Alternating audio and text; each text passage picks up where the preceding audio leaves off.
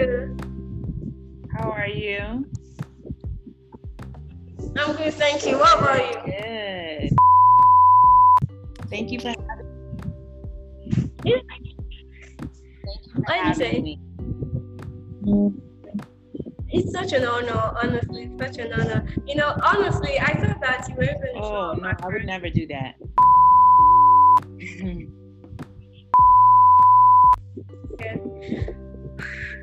Okay, welcome to Live Podcast. And today we have a very, very fun and a very special guest. Honestly, my heart is there a way to send a hug, man? I want to hug you right now. I'm really happy. Danielle, it's so good to have you. I'm so happy to be here. Thank you for having me, Laura. Such an honor. Getting started. How was your day today? It was wonderful. I've been doing a little bit of Bible school, so I am in school this entire week. I'm attending a Bible school that's doing a week-long course. Okay, like a student, you're a student.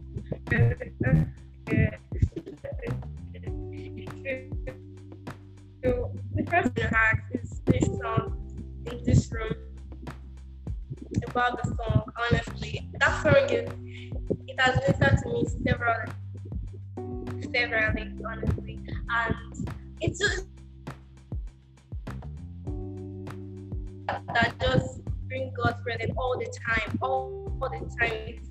It's a proof that it's like it's a song that shows God's presence. It doesn't just like it shows God's presence vividly. So I want to know like what God did to write the song. How did you all start writing the song? That's a great question, Laura. They asking was host a worship night. I host worship nights called Worship in My City, and I was in the singing during one of the worships, and the Lord told me that someone was healed in the building. So I called out their question, and after I called out the words, miracles, signs, and wonders are into my heart. So that is a real story about how was. It's just it has not happened that night. It's not like there's a like that's been on your mind and on your things. It just happened that night. Yeah, so the chorus, Miracle Signs and Wonders Are in This Room, came to me that night. And then a couple months later, I sat down with one of my friends and we wrote the verses. After that, a couple months after that, my husband and I wrote the bridge. So it was a process. You're right. Yeah, right. Honestly, the song has really inspired me severally and it has really touched my heart a lot of times. So I want to know what makes you inspired? What keeps you at your best? Well, number one, I am constantly praying. I believe in the power of prayer. I believe that God can do anything if you submit yourself to Him. And so I pray a lot. The second thing that keeps me inspired is my husband. He is a producer in a lot of different types of music. So being able to listen to the music with him is being inspiring. And then thirdly, I lead a team of worship leaders in New York, and they also.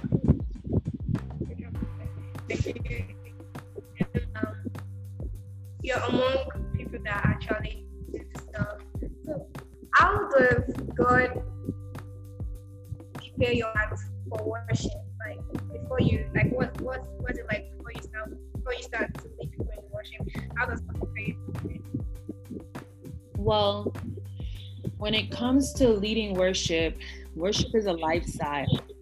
And so I wouldn't want to just isolate Or I lead worship as a moment, but literally every day is a moment where you prepare to lead in worship. And so you always want to make sure that you're praying, always want to make sure that you're listening to worship music, that you're reading the Word of God, and also you are making sure you are sensitive to the Holy Spirit. Because when you're leading worship, the voice of the Lord is talking to you. And if you're only sensitive during the time you're leading worship, you wouldn't know that voice so well.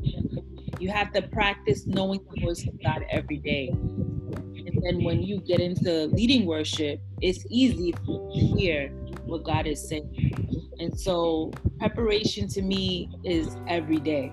It's not just before you sing. You prepare your heart, your mind, your spirit to hear from God and surrender to Him. So that would be my best response to that. You know, there are times when we actually go through certain situations. Maybe you're going through a tough time, then you have to go on stage and lead people. What is it like for you during this time? Everything I go through is an opportunity for God to reveal another side of His character. I do not glorify my circumstances above His will for my life. I've learned that when you give your situation to the Lord, He takes care of everything. And so before I step on the platform, I submit myself again, and whatever I'm going through, I give it to God, knowing that when I'm done leading worship, that situation could possibly have changed. And the only person that could have changed it is God. And so you have to give it to God, and you have to remain in obedience and never allow those emotions to cause you to forfeit a moment for somebody that you're about to lead. It's very important. Yeah, I really see that. I really, that's true. Yeah. What would you give?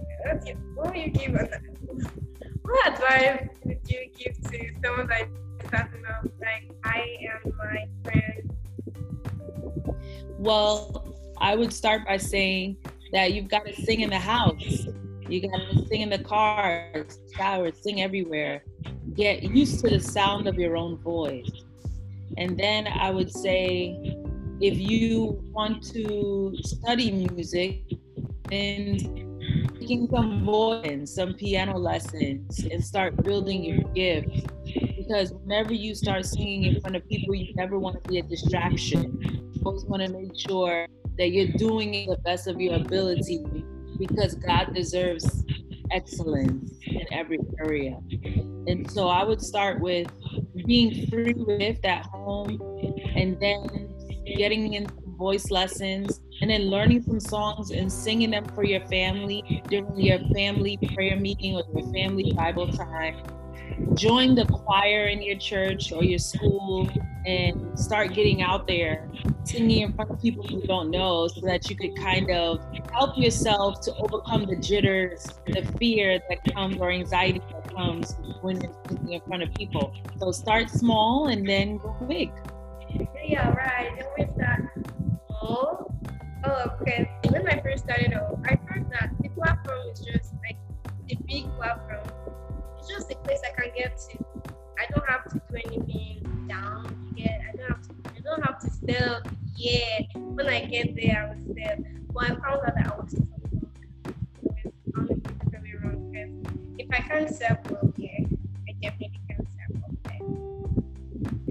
Another question I want to ask: how do you How did I didn't hear the question. How do you handle criticism?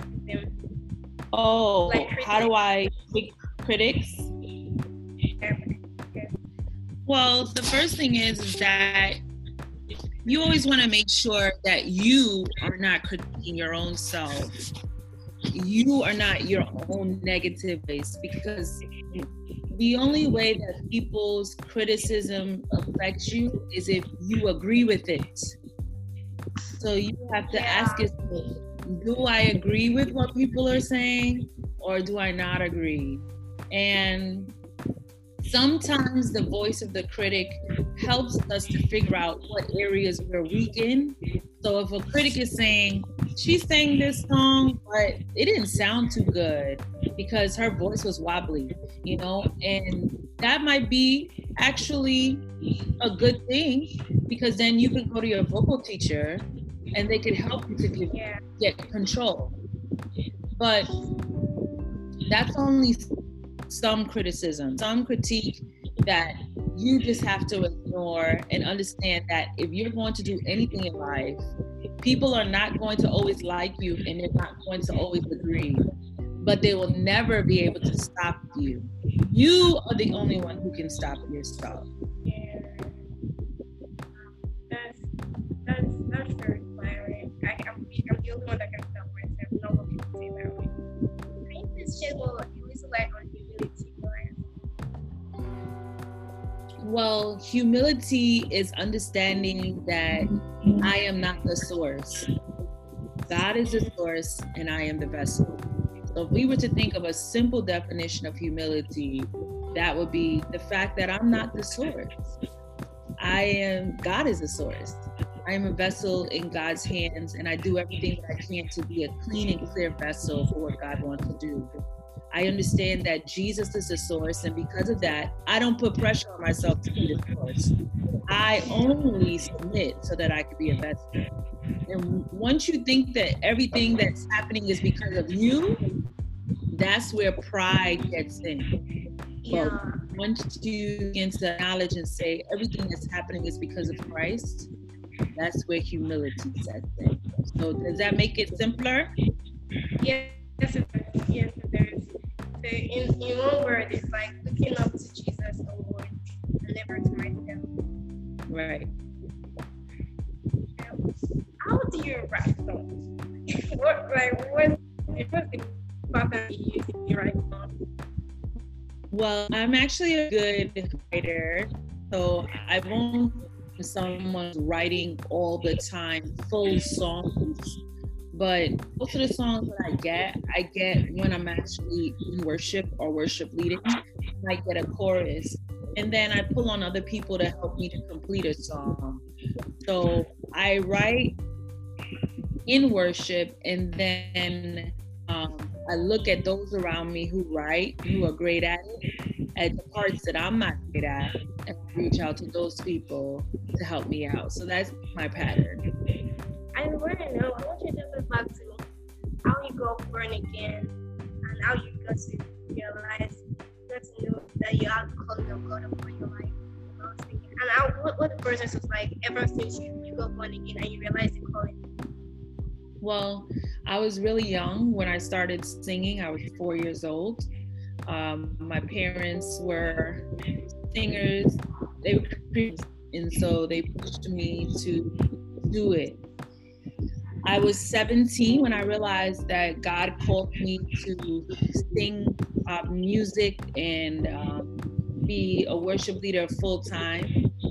I didn't know what it meant, and I kind of just not ignored it, but I ran from the calling of God on my life. I went to college and I was studying something else, but then I was like, okay, I should do what God says for me to do. And I switched my college, I switched my major to music. And that's what started my journey. When I said yes to the call of God on my life, that's when I started a journey understanding who I was and who God was and who people are. I believe that when I yes to God, it started the best times of my life. And I do want to say that I never have felt alone in the way where God called me to something and He's not helping me, or God called me to something and He's not supporting me. I've not felt alone. I felt frustrated. I felt angry. But never. And I believe that God holy to equip you and do.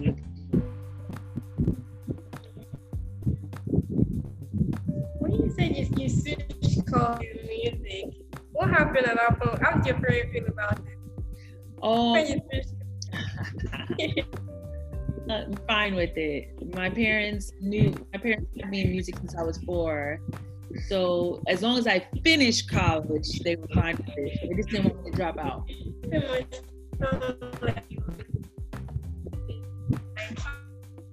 You always The most important lesson, ambassador prayer. My most important is the constant prayer. Every morning to pray, and I don't believe that I would be where I am now to pray. So most important lesson.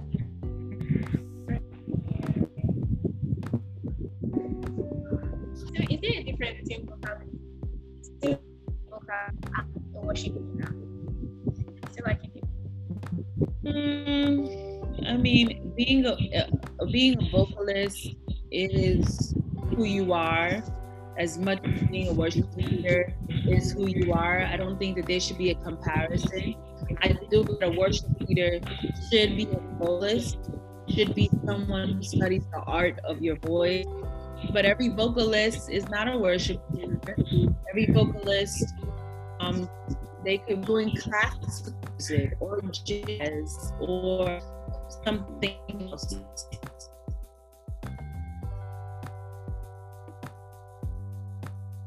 Be a worship leader in order want us to be in the church. So one vocalist could believe be a vocalist.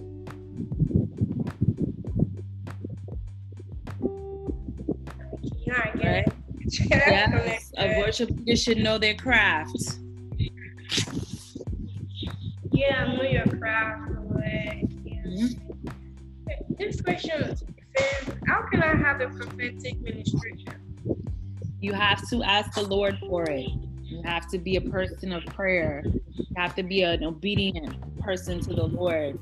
That is a gift that is found in 1 Corinthians 14 that is administrated by the Holy Spirit. If you read it, it says gifts of knowledge, gifts of words of wisdom, words of prophecy. They are all administrated by the Spirit of God. And so through prayer, you ask Him to stir up the gift from the inside of you, and then you begin to lean in when He tells you things, and you pray, and He'll tell you what to do from there. What is worship?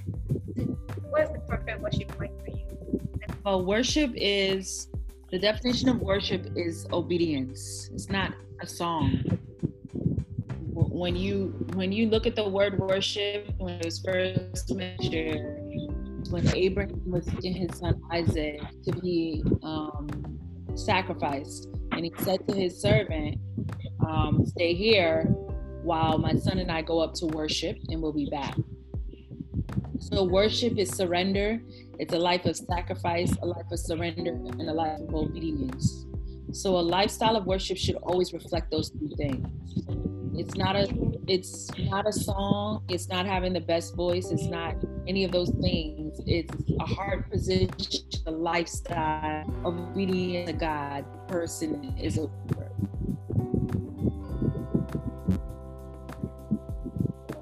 What are the things that are okay to say before leading worship? But it's okay. No, I am before leading worship.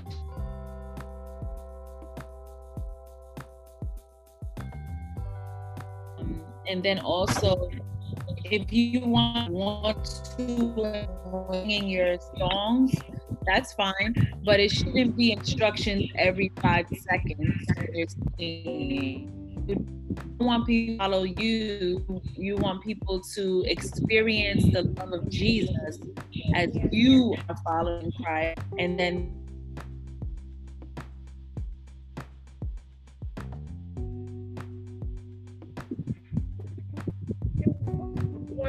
like to say to teenagers like me? General. Sometimes it's hard to practice your craft, and when everybody else might be experiencing the lights, the camera, the action, or into song, building your repertoire of different types of songs that you do, that when someone does you, you are ready.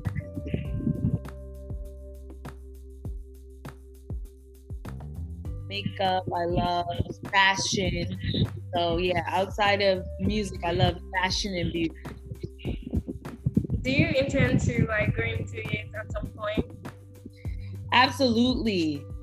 I do intend to go into it when the Lord lets me know it's time. I never want to move ahead of him. So if the time just stable around, like, is there something I should have asked for that you really want to share but I didn't? No, I think you asked everything. Well, let me think. If your friends who are worship leaders are looking for a good resource, they should go to worshipu.com. There's a lot of great for those who are worship that are started. You and your friends will really enjoy that. There's a great book called 7 Hebrew Words of Praise. That's a great book to read with your worship team, as well as Following the River by Bob Sorge. So I can have Natalia send you all of this, okay? Sure, really appreciate it. You're welcome. Have her send all of the links. Thank you so much. I really appreciate that. You're welcome. Absolutely. Yeah. What do you wish you had known when you first started out? What do you wish you had known when you first started out? When I first started out, I definitely wish I would have known that looking to please people and finding validation in others was not going to be something that I should spend my time on. I feel like when I first started, I was definitely more invested in what other people thought about me versus about what I thought of myself. It has been many years of learning, but I'm finally entering into a place where I'm free from it, and I would never want anyone to experience the things that I experienced for me to be in a place of freedom. And so that was lesson. The most important thing is, what does God say about you? What do you say about you? And then everything else here, let God take it.